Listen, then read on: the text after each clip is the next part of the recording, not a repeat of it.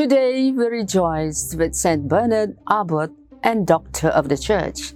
I'm Sister Rosalie, inviting you to reflect today the importance of consistency of what we teach and in practical life witness.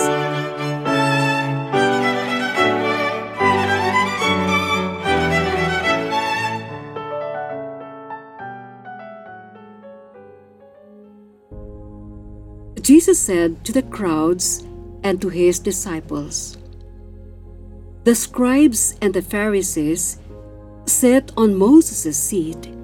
Therefore do whatever they teach you and follow it.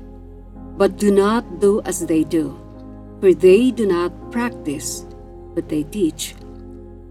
They tie up heavy burdens hard to bear and lay them on the shoulders of others, but they themselves are unwilling to lift a finger to move them.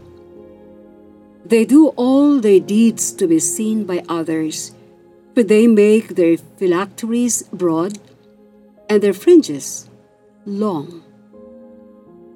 They love to have the place of honor at banquets and the best seats in the synagogues, and to be greeted with respect in the marketplaces, and to have people call them Rabbi.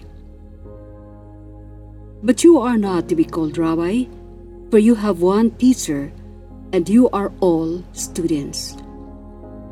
And call no one your father on earth, for you have one Father, the one in heaven.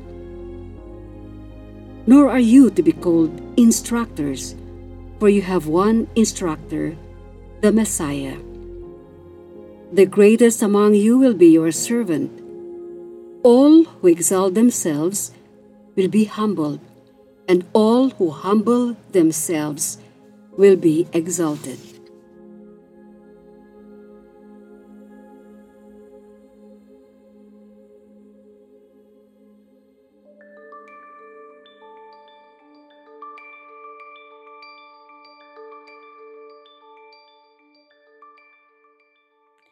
In today's Gospel, though Jesus affirms that the scribes and Pharisees have been vested with the teaching authority of Moses, he counsels those under their authority to distinguish between the authoritative words, which must be followed, and their actions, which are merely an external show and thus carry no authority.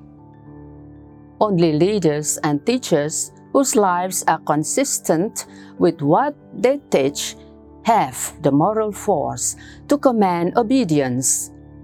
Leaders and teachers whose life witness counters what they teach, though they deserve to be heard, must be followed with much caution. St. Paul is right in saying that there is no authority except from God. But since not all those vested with authority are trustworthy, our obedience must be enlightened and well discerned. Let us pray. Lord Jesus, help us to relate respectfully with human authorities with full awareness that only God deserves our ultimate obedience. Amen.